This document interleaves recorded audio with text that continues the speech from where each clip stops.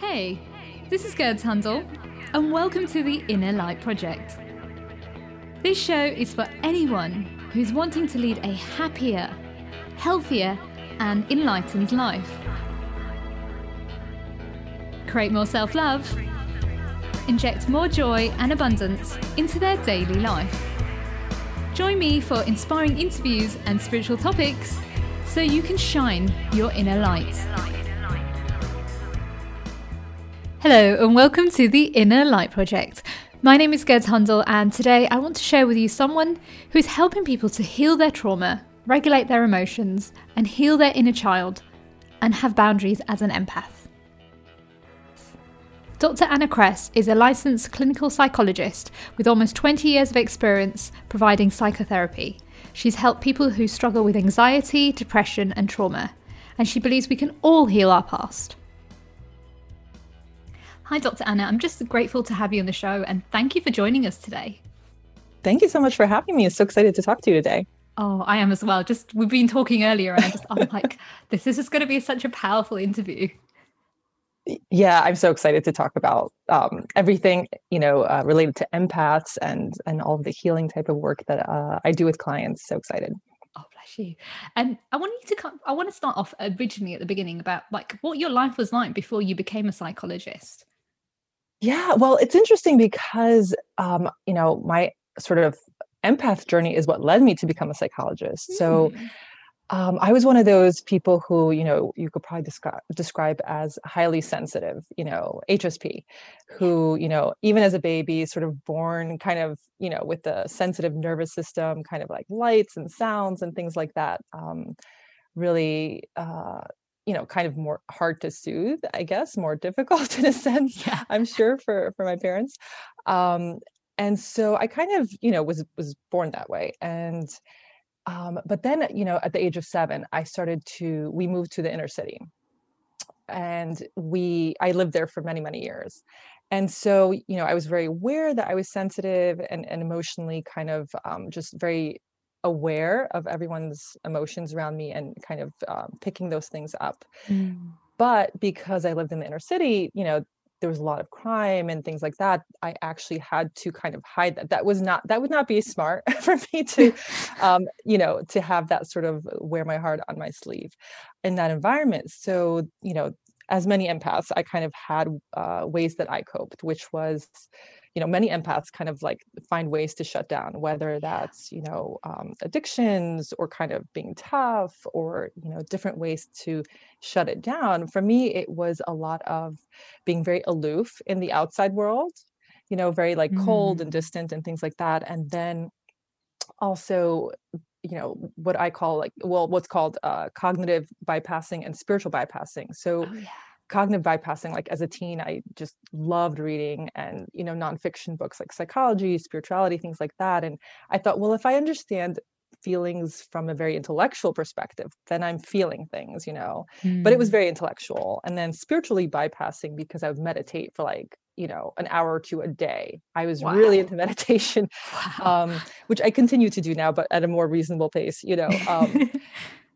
so that's how I coped with it. And, those were great for my nervous system to have that kind of break, to meditate a lot and exercise and do these, very healthy things. But, when you start shutting down that emotional sensitivity, you're really losing that richness that I think that sensitivity can give your life. And it's so empowering when you do take that back. So when I was somewhere in the 90s as a teenager, the first time I heard the word empath or read it actually, was in a book by Dr. Judith Orloff. Oh yeah. She's of course like written every book on empaths. And I love her books, and I've done a ton of trainings with her. She's amazing. And the book was called Second Sight, and it was about her journey as an intuitive and an empath. Although I think she calls it like psychic empath or something at that point in the book. So it's a little bit of a different perspective on it. But when I read that, I was like, oh my God, I feel so seen. And it was so validating. And I was like, wow, she's a psychiatrist at UCLA, and she's, really, bridging these two worlds of, being an intuitive, spiritual kind of empath person. and also being a psychiatrist, very traditionally trained. So Mm. I thought that's amazing. And that's what actually inspired me to become a therapist, a Wow. psychologist. And so, I've adapted Wow. her kind of trainings and work with empaths in my own work over the last like 20 years of being a therapist. So that's sort of how I got here. Of course, it's always a long journey of continued personal growth. So there are definitely, still areas where I'm like, okay, I'm still going to work on that, um, but that's kind of where it started. Wow. I totally relate with what you're saying about how we have to kind of put up on the front as an empath. And I think that kind of comes from when we're really young, right? So Mm, we're told to kind of shut down our emotions, toughen up, yes. fit into society. And if we cry in front of others, we're seen as weak. And I think somewhere we quickly learn as empaths that we need to have a harder exterior, because if we show our true self, people are really going to hurt us. Right. Yeah. Yeah, and it's interesting too because like in addition to like that shutdown that you're describing, I Yeah. think one of the other common responses too is, if someone's not shutting it down, is to try to save everyone. Yeah. To try to like, if I could take care of Yeah. everyone, if I could fix one, if I could regulate everyone's emotions and do all the emotional labor and heal everyone, Mm. then I will feel better. And then it's also, a way to self-protect, because if you're absorbing people's emotions and the people around you are experiencing a lot of negative emotions or Mm. difficult, painful emotions, then that's actually harder on you. So in some ways it's a benefit to try to make your environment a little bit better, but it really comes at a cost. Yeah. I That's where codependency can sort of happen. I totally relate, because that was me growing up. I was the type of person that listened to everyone's problems, probably from the age of 8, funny enough. Right. Adults would come to me and they'd be like, "Oh, I feel better after speaking to you." And then I would absorb it. And then when I was studying journalism, this is my old personality, but I was working in a pharmacy, um, dispensing medicines Right. because I wanted to help people. So that was my way of helping people. However, when I would be giving them the medication, I laugh because the pharmacist would say, "What are you doing?" And I'd say, "Why?" Because the moment I would hand over the prescription or their medication, they would tell me their life story. And they'd be Right. like, the pharmacists are like, "What are you doing?" And I'm like, "I'm not doing anything. I'm just stood here." But people seem to be telling me their Right. problems. And then they'd be like, "Oh, I feel better." And the same happened throughout my whole life. Like when I was at university, friends would call me up to like 3 a.m. in the morning. I felt like saving them. But the reality was for me was that, like you said, it was my escapism from actually facing my own pain, because there was a lot of pain in my Right. childhood that I wasn't ready to acknowledge. And it took till my mid 20s to actually wake up and realize, no, it's time for me to heal. And I feel a lot of empaths do that when we've grown up. Well, not all of us, but some who have grown up with a lot of trauma growing up as a child, or a family member has not been well. We tend to kind of brush our feelings under the carpet because we've been made from a young Right. age to believe that what we feel is irrelevant and the other person's emotions are more important than ours. Yeah, absolutely. I think a lot of empaths are sort of put in that caretaker role growing Mm. up. And like the causes of being an empath, it's sort of, if it comes down to like three causes typically. One is like temperament and genetics. So you can Mm. be sort of born as a baby very sensitive. The second one is trauma, like you're describing, being put in that caretaker role, whether it's because someone is ill, like physically or mentally, if there's abuse or neglect, and the third reason is there's a combination of both. Yeah. So sometimes it's because you're already sensitive and you notice that someone maybe isn't so healthy around you, Yeah. and it's easier to do what's like called a fawn trauma response. We have the four different stress responses: fight, flight, freeze, and fawn. And a lot of Mm. empaths tend towards that fawn trauma response. It's a trauma response when it's chronic. So where there's a lot of people pleasing, accommodating, caretaking, putting your own needs aside. And so often there is a combination of like that genetic kind of predisposition and also having that trauma history where Mm. you feel the need to care for others, because that's the way to stay safe Yeah. in that situation. That's the adaptive thing to do. Yeah. 100%. And you just reminded me of something actually, with my own childhood. And I think a lot of empaths have this as well, where you get told as a young age to go hug that auntie or uncle, but you don't want to, but you get forced. So in that moment, you're kind of ignoring your needs. But as an empath, and especially as a child empath, you've then absorbed that other people, Yes. like other person's emotion. So the reason why you didn't want to go near them was because you didn't want their energy.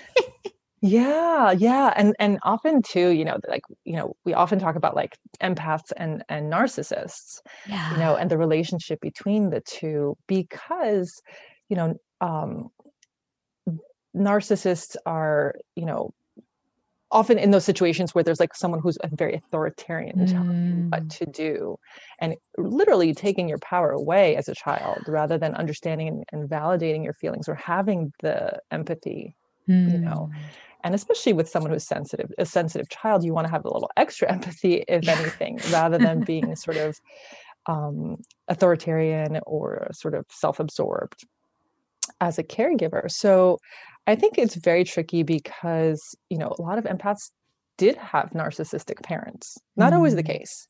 Yeah. But there was, that's often the case. And, the problem is that we're biologically driven to attach to our caregivers, even if there's a source of pain. So, that's called attachment to the perpetrator, or a trauma bond. If it's someone who is maybe, narcissistic or unhealthy for us, or abusive, or all of the above, So, that can happen where we start seeking those kind of relationships, or getting entangled in those kind of relationships as adults with narcissists for empaths, because, an empath can be an endless supply of compassion and forgiveness and kind of seeing the good in people. And a narcissist is looking for someone to always idealize them, to, give them attention, to fulfill their needs. And so it would naturally fit until, an empath actually starts doing that healing work, where they start actually providing the needs to their own inner child, that maybe that inner child is still looking for that healing around, that caretaker, let's say it's a narcissist, validating them or giving them love. So rather than seeking that in relationships where it's likely not going to happen, with, very toxic relationships, to be able to, as an empath, give that to yourself, to your own inner child. That's the work that I often do with clients. Yeah, that's amazing. Well, there were so many nuggets there. Yeah. I'm just absorbing it all in. And I was just thinking, actually, when you were saying everything, that I think as well, empaths don't realize it's not just emotional abuse. It can be physical abuse, it can be financial abuse, Right. and it can even also be sexual abuse. It's there are so many different layers to abuse when it comes to narcissists, with empaths as well.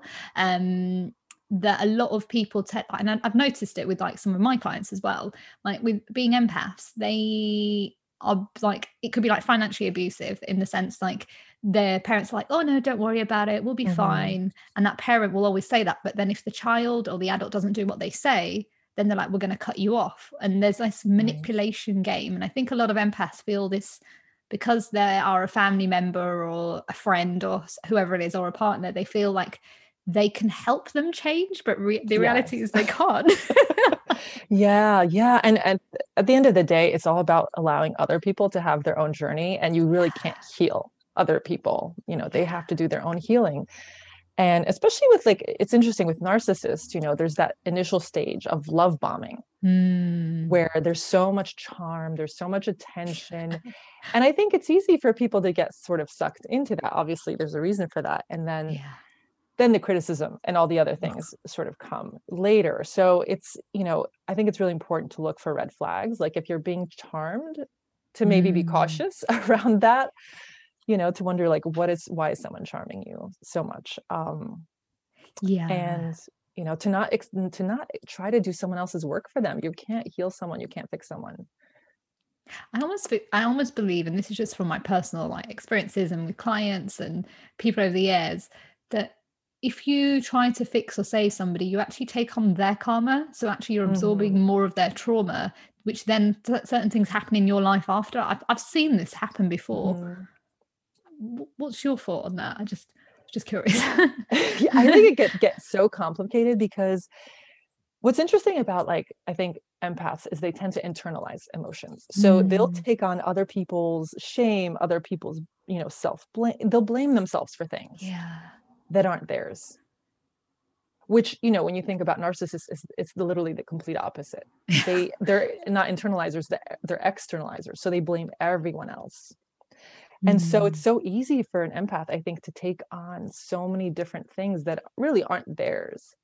And so, like, one strategy for that is to, if you're doing anything like what you're kind of describing, is sort of like energy work. And, yeah. what Dr. Judith Orloff talks a lot about, like protection and different strategies for empaths. And I think it's important to, at the end of the day, for an empath to sort of return that energy to the other person, to, if they picked up Mm, any energy throughout the day, to just like return that energy, to do some kind of like centering practice or meditation where you're imagining like all of that energy kind of leaving you, and that way you're not kind of stuck with it. yeah. I get what you mean. Like, and cord cutting. It's almost like Yes, cutting the cords of the other person's emotions that you've absorbed for the day. absolutely. Because that is so important. And I don't know if it's the same with yourself, but like I spend years taking on other people's trauma, and I had, like you said, the shame, the guilt of what the other person was thinking, but it wasn't even my stuff. But Right. because I hadn't had the tools to know what to do at that point in my life, I was then Yeah. thinking that's my story. And then I would Mhm. track relationships with those things happening. And I'd think, what's happened to me? I'm not like that. But it's because it was so stuck and knotted in my belly that I didn't know how to release it at that point. Yeah, and it's interesting too, because I think the areas where we get especially stuck and the types of emotions that we especially, I think, pick up and sort of absorb from other people are the very ones that maybe we haven't worked on or healed. Mm. So let's say it's an anxiety, Yeah. you know, um, like I've worked on anxiety quite a bit, just any kind of anxiety that's, natural that we might experience. And so Yeah. when I'm with someone who's anxious, um, and of course it's different in my work, like I don't pick up emotions in my work because I have very clear boundaries there, Yeah. but like in your own life it's of course a little more tricky. Yeah. But in your personal life, so with anxiety, I'm going to be able to hold space very easily and not pick up on anxiety. But let's say it's anger or something like that, Yeah. I might be like, okay, well now I have to like actually like work with strategies here Mm. because anger might be a little bit tougher for me. And so I think it depends on which emotions you worked with. Like, let's say it's like grief or sadness, you might pick up more of that if you haven't worked through that on your own.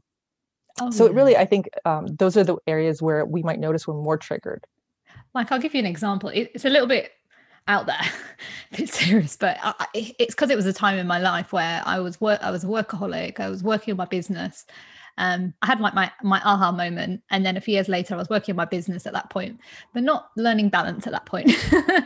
And I heard a loud thud from outside my balcony in my bedroom, and it turned out somebody had committed suicide, and I saw Oh, blood pouring from the sides, and I absorbed all that pain, but I didn't know yeah. I'd absorbed it. So I remember the next day feeling like I don't want to be in this world, and I Hmm. was like, that's not like me, Yeah. that's really weird. And Yes. so it took a, like, obviously years later now I was like, whoa, okay, that makes sense, now I know why that was happening. But at that point in my life where I hadn't known about empath energy or protection or healing, I suddenly started to feel like I was grieving, I was Yeah. sad. And I think a lot of empaths don't realize that, in the sense that whatever that person you're talking to or emotions, and if you've not protected yourself up at that point, you will then absorb it. Yeah. That's, I mean, that's a really, I think, really vivid example Yeah. of what that process looks like, right? But I think it Horrible. happens so subtly all the time Yeah. too. But yeah, and I think, in, as a being trained as a therapist, way in the beginning, it was such an interesting process to notice, because you're trained to notice these things as a therapist, which is great, and why it's, easier to have so many tools at your disposal. Yeah. But to be trained to recognize, like, when you're starting to think a certain way or feel a certain way that you're not used to, Mm. um, you can ask yourself, like, is this mine? Yeah. And it's so helpful as a therapist to know how someone else feels, that it gives you great information. but you don't have to keep it, you know, Mm. or eventually you don't pick it up as much in terms of like absorbing it, but you do notice it. But I think it can be such a strange experience when you don't realize like what an empath is, when you don't recognize it. It can be really difficult, because I think you can feel like you have all kinds of symptoms, like you have anxiety, you have depression, but really maybe it's someone in your life who Yeah. has that anxiety or depression. Um, Or like, I don't know about if you've noticed, but like some empaths are like, I've tried everything, like before they come to us. I've tried everything. I've tried meditation, I've tried yoga, but mhm. nothing. And then you're like, well, have you created boundaries? Have you done this? And they're like, what? Yes. Energy cutting? What? And it's like, yeah, not all the normal tools that everyone uses actually helps empaths. We actually need separate tools to help us to really ground ourselves and really understand ourselves. Absolutely, absolutely. Like for someone who has maybe less of a like a fawn trauma response and more of like, let's say, a fight response, fight Yeah. trauma response, where they're angry and irritable and things like that. For them, like when they're like very reactive, like emotion regulation tools that help you to calm down all the time, those are great to have to work on that. Yeah. But for someone who's an empath and has like that fawn trauma response where it's all about helping other people, um, the healing work isn't so much about like emotion regulation. I mean, maybe centering yourself, sure, and working with your nervous system in self-care kind of ways, but it's not about being more calm. It's not about being more emotionally regulated all the time. It's not about like numbing yourself to feelings. Yeah. You know, it's more about that empowerment work that you're talking about, so that people don't feel like a victim, so Mm. that they feel like, you know, they actually can set healthy boundaries. They can work on their self-care. So really the work is about turning your attention away from other people. You don't have to tune into everyone's suffering all the time. And it's not your job to help everyone, but Yeah. rather to turn all that energy to doing that internal work where you're actually directing a lot of that loving energy toward your inner child, because that's what's getting triggered, you Yeah. know. That's the part of us that's looking for the safety and the protection and the nurturing. Mm. And what's fascinating as well is that, you know, when you first say that to somebody, to an empath, oh, you need to do the inner work, or you need to heal, they're like, or you need to love yourself. They're like, oh, no, no, but I need to help everybody else. They almost feel like they have no right to work on themselves. It's Yeah. they feel guilty or ashamed because somebody told them to, like, somebody may in their life might have called them selfish, but really they're not the selfish ones. It's the other people that who are saying that are being Yes. selfish. The people who are benefiting from their lack of selfishness, you know, for sure would discourage kind of anything as and consider it like selfish. But like I think that's a, you know, the part of the work is healing that wound of unworthiness, because people who are, you know, more self-absorbed or narcissistic or abusive, not to say that narcissists aren't abusive, but you Yeah. know, um, there's a spectrum, and you know, they will make an empath feel like they're never going to be good enough. Mm. They're never going to be, you know, enough for that narcissist. And that has nothing to do with actual inherent worth, which is always there, Yeah. but rather, you know, the empath trying to prove their worthiness. Mm. And really, like one of the things that I often see with clients is that they will make it their life's mission to try to prove their worthiness to a Yeah. narcissist. And they might pick like one narcissist, and it's not necessarily like a romantic relationship. It Yeah. could be like a friendship, or a frenemy. It could be like their nemesis. It could be a boss, but it's proving their worth or parent, you know, it could be Mm. anyone. Um, Proving their worth to someone becomes sort of the, or maybe like an insecure attachment where they, you know, in a romantic relationship, they want that person to want them back in the same way.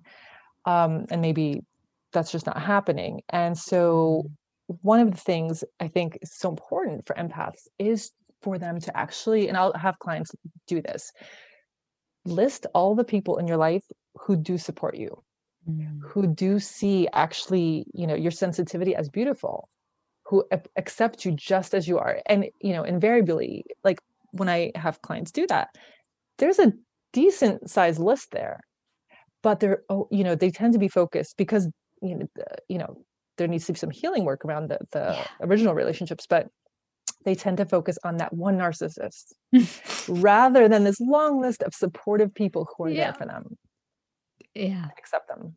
Or how they've treated them. They're doing everything they can, but they're still not getting the love back. Exactly. Yeah. I hear you. Yeah, and it'll never be enough. So, it's important to just turn away from that. And, that's not a process. That's not easy. It's a process, but turning that attention toward themselves. And, one of the things is really important is just to recognize what a narcissist is, or what an unhealthy relationship is, what is, toxic behavior. And just because you can regulate that person's emotions so that they are nicer to you occasionally, that doesn't mean that you're really changing their behavior. It means you're calming them down for about 5 minutes, And so that's not a solution or a long-term solution. Yeah. Yeah. I was going to ask you actually, how do you help empaths like to become aware of their trauma? So I know you're saying about narcissists, but how else do you help them to become aware?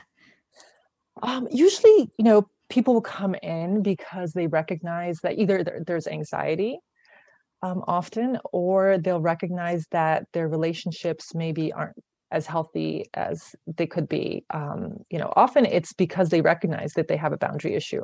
I think people are a little bit more aware of these type of things. I think because partially it's, you see it on social media now, so there is more education, which I think is so great. That people are a little bit more aware that like they need to work on something, but they don't know how.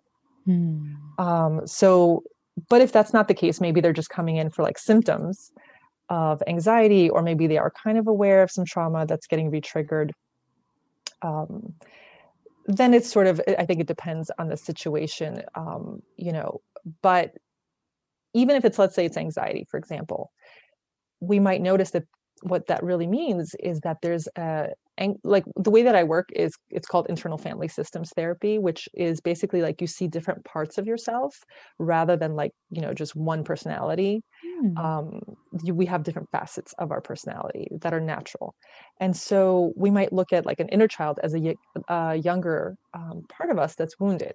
Yeah. And so with anxiety, it might be that that younger part doesn't feel safe and is asking to be healed, and it's trying to get your attention. And so we would kind of, work our way, sort of down and maybe work with like the protective parts of our personality first, and then eventually get to that inner child healing work where we look at like, the lack of safety, or what does this part need?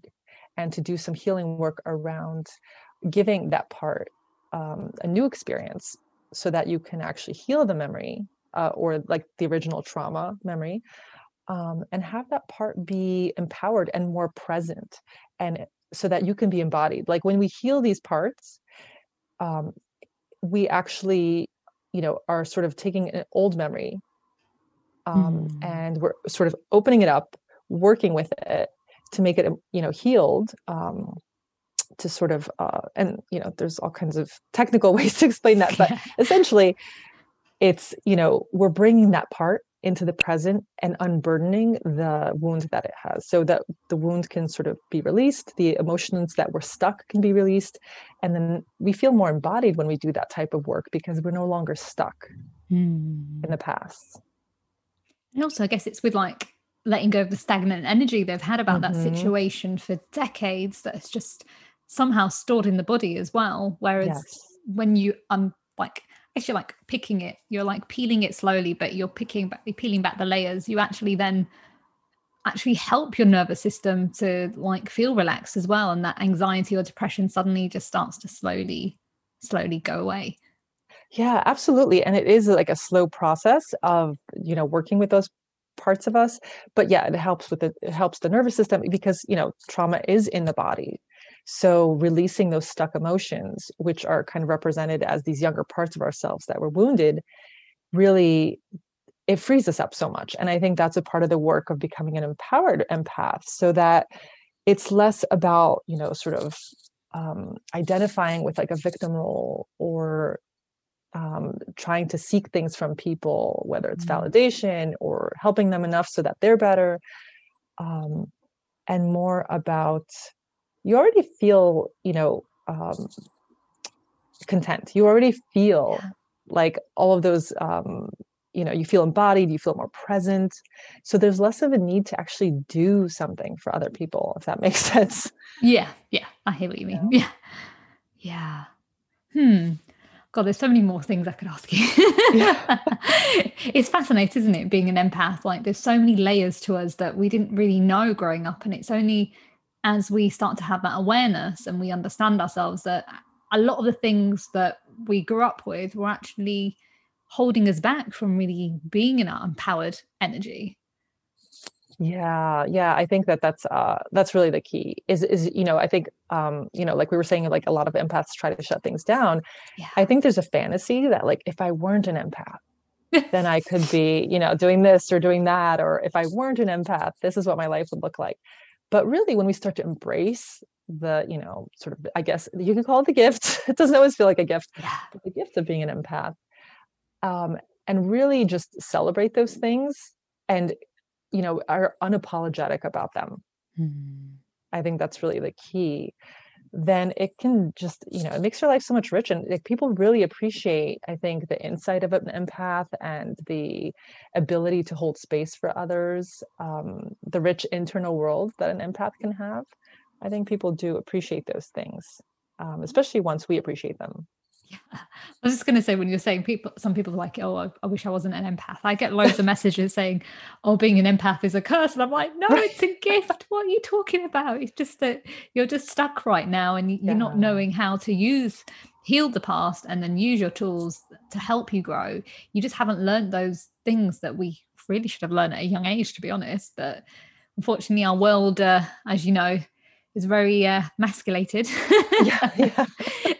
There's some balance Yeah. coming, but we grew up Yeah. with very masculine, like an energy in the world, didn't we? If you think about it, looking back at our childhoods, it was very masculated, the whole power shoulder pads, even women trying to be like men. So obviously, Yes. naturally, the empaths would shut down their emotions in order to try and fit into a society. But really, it was never about fitting into society, because I've always believed like there's a reason why we were born sensitive. There's a reason why we were born to be empaths, because the divine wanted us, or higher power, whatever you want to call it, created us this way. And us ignoring it is basically doing a disservice. Right. Absolutely. And I think it's really great too when empaths start to embrace that and to recognize that like the feminine is so important, and also just balancing the feminine and masculine, and rather than like a toxic masculine kind of Yeah. energy, it's more of a healthy balanced kind of energy. I think it's so empowering too when you see empaths like turning their empath skills into like maybe a business, being an entrepreneur, Mm. or ways to serve others that feels like service Yeah. rather than servitude. Yeah. In other words, it's like what they want to do. It's what they choose to do. It's what they enjoy, rather than feeling like martyred, like, oh, I have to save the world or I have to do something. Like, no, you don't have to do anything actually. Um, but if you enjoy this, like, here's a way to do it where you are helping people, but it comes from like a different place. Yeah. And I think a lot of empaths now, like you said, like they're seeing things on social media, they're becoming aware that this kind of 9 to 5 life doesn't fit them, because it's based on old kind of masculine energy. So Yeah. they're trying to find a way to, like you said, to embrace the feminine side. And that is through creating a business or doing something that nurtures their soul instead of drains them. Yeah, absolutely. I don't think I could ever have that kind of a lifestyle. Like, I need like Yeah. total freedom for like scheduling my being flexible. Like, I Yeah. think a lot of people are really turning to entrepreneurship for that reason, where they kind of want more freedom. And, to as an entrepreneur, you can, as an empath. Now, of course, like not everybody has that luxury of being an Yeah. entrepreneur, or interest even. But if there's some way that you can work having breaks that are healthy, I think, Yeah. into your schedule as an empath, that's so important, to take that break, to like take a walk, to get out of the office, Mm. to go into nature when you can, to, take a little meditation break, maybe to just, or to be with animals, Mm. whatever it might be for you. I think it's so important to find ways to have that balanced energy, even if you're in an environment where it feels like it's very kind of like that what you described as that's very like hustle and like 9 to 5, it has to, or more than 9 to 5, like a lot of hours. And it's just, you're working in ways that maybe aren't supportive of your empath, traits. I think it's important to try to build in some of that alone time maybe, or some of those like more self-care practices, when possible. Yeah, there needs to be more like play versus work. I think too much empaths are trying to prove themselves so much through working hard. If I work harder, my boss will notice me, or if I work harder, I'll be super successful. But really, it's about balance, like you said. But I guess when you're not aware of your energy as an empath, you end up tipping yourself into the overwork mode instead of actually realizing all you need is like you said, some relaxation, some meditation, or grounding yourself in nature. Yeah. And I think that's something that I learned a lot from like Judith Orloff's work, is just like a light touch, a little bit goes a long way. We don't have to work so hard. We don't have to try to prove our worthiness. I think that, or try to overhelp people, but like a light touch goes a long way. And so it's a lot about balancing that kind of flow, like harnessing more of that flow energy. Like that's really important to me, to try to be more in the flow. And so I know that forcing things never, ever, ever, ever works for me. Absolutely not. So I try to be in the flow as much as possible. Some things that work for other people won't work for you. And so it's important to recognize what works for you and to try to, stay in that flow and have like healthy practices that feel kind of like in alignment with who you are. Wow, we're coming towards the end of the show. I've just noticed the time. Oh, wow. I've got a few more questions left for you. Oh, wow. Yeah. And what are your 5 top tips for empaths who they want to take their power back, but they don't really know where to start? Yeah, I think the first step is recognizing that fawn trauma response, which is like almost like, you could feel it in your nervous system. You could feel it in your body where you want to jump in. You want to people please. You want to take away someone's suffering. And in those situations, it's important to notice when that happens, to notice like, how does that look in my body? How does that feel? And to, literally walk away in those situations rather than jumping in, over helping, maybe either pausing or walking away or self-soothing and just doing less, so that you let people have their feelings. You let people be uncomfortable.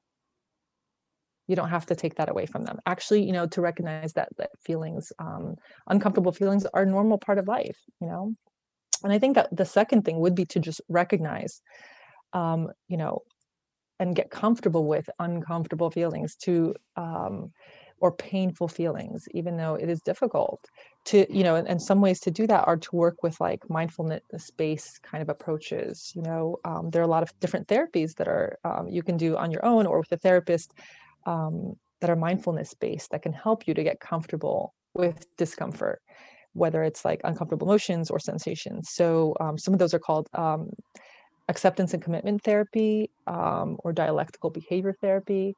Different like mindfulness approaches can help us tolerate discomfort. I would say the third thing is to learn to spot narcissists and spot them early if possible, and to stop feeding them and idealizing them as though maybe they've got the answer, maybe they know what they're doing because they're so convincing, right? And to, find some healthy boundaries with them, like if you're stuck with them, like if they're your boss or something like that, or to steer clear of them, or to just learn how to manage them so that their impact on your life is less, if you're stuck kind of in a situation. And I would say the fourth thing is to engage in reparenting. So that inner child work that we're talking about, to work with those parts of us that are wounded, and to show them that we're here for them, that we're going to protect them, and we're going to nurture them. And part of that protection is to protect them from, toxic, harmful people. Without totally villainizing everyone. Like not everyone is toxic, not everyone is harmful, but the people who are, to be able to protect yourself from that, and to be able to be a source of your own attachment, so that you have a relationship with your inner child parts, rather than, relying on your relationship with maybe unhealthy people as a source of your, attachment and security. And then the last thing I would say is, going back to like the main idea, which is focusing on yourself. You don't have to tune into everyone's emotions. You don't have to save the world.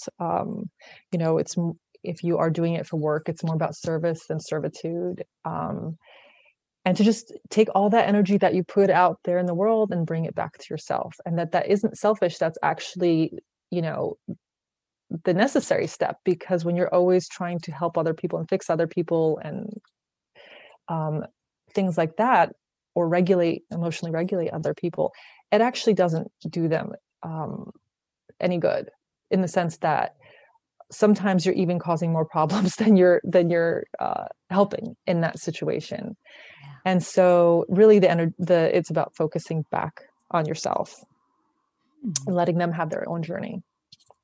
They were amazing. And I 100% agree with you on that especially last one, that it's about putting yourself first. And I think you've been empaths have been conditioned for so long to think that they need to give, but it's time for you to receive. It's time for you to feel perfect, loving and complete and nourished. It's time for you to accept yourself. Yeah, absolutely. Yeah. And with someone else who maybe doesn't have a lot of empathy, the work would be completely different. It would be to teach them empathy skills and help them learn how to be vulnerable. Yeah. And to be okay with that. So that would be a different work for someone else. But for someone who's an empath, it's about feeling strength in your vulnerability, which is very different. Yeah, 100%. Wow. And what are you most grateful for? I think, with the pandemic, something new I think that has happened is that I've just been spending so much more time outdoors. And even when it's cold, which I used to, as a sensory thing, I'd be like, oh, I can't take the cold. But now I've been spending so much time in nature, like going for walks in nature. Even when it's like cold, I've actually learned to really enjoy it. Even when it's super, super cold, it just means warmer clothes, really. But so it's time in nature and outdoors. I'd say that's something I'm really grateful for. Bless. And what shines your inner light? Oh, what shines my inner light? I think just being very connected to that, deepest and highest, most authentic part of myself without spiritually bypassing emotions.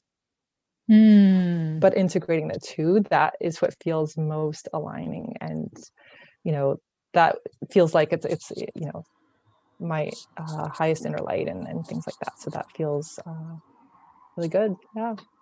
Bless you. Well, thank you, Anna, for being on the show. This was very powerful. I feel like we both for having me. Bless you. I was going to say, we felt like we both were just like expanding and growing and sharing together. It was beautiful. And I really appreciate everything that you're doing for empaths, because we do need more empath leaders out there to help us to really nourish in this unbalanced world. Yeah. Well, this was so much fun. Thank you so much for having me. Oh, bless you. Oh, what an amazing conversation with Anna today. It's so amazing when you meet other empaths who have gone through the dark night of the soul and really have discovered their inner light and their power. And I'm just so grateful that we were able to share everything today, and just share the knowledge that we both have, that we grew up as empaths and we were born as empaths. However, we learned to take our power back and learned that there was actually nothing wrong with us. There was so much right about us. Unfortunately, that's the end of the show. For more information about Anna, do check out the show notes at www.gerdshundel.com. And before I leave, I want to leave you with this quote. You have power over your mind, not outside events. Realize this, and you will find strength. That's a quote by Marcus Aurelius. Take care. And remember, stay happy, stay healthy, stay lit.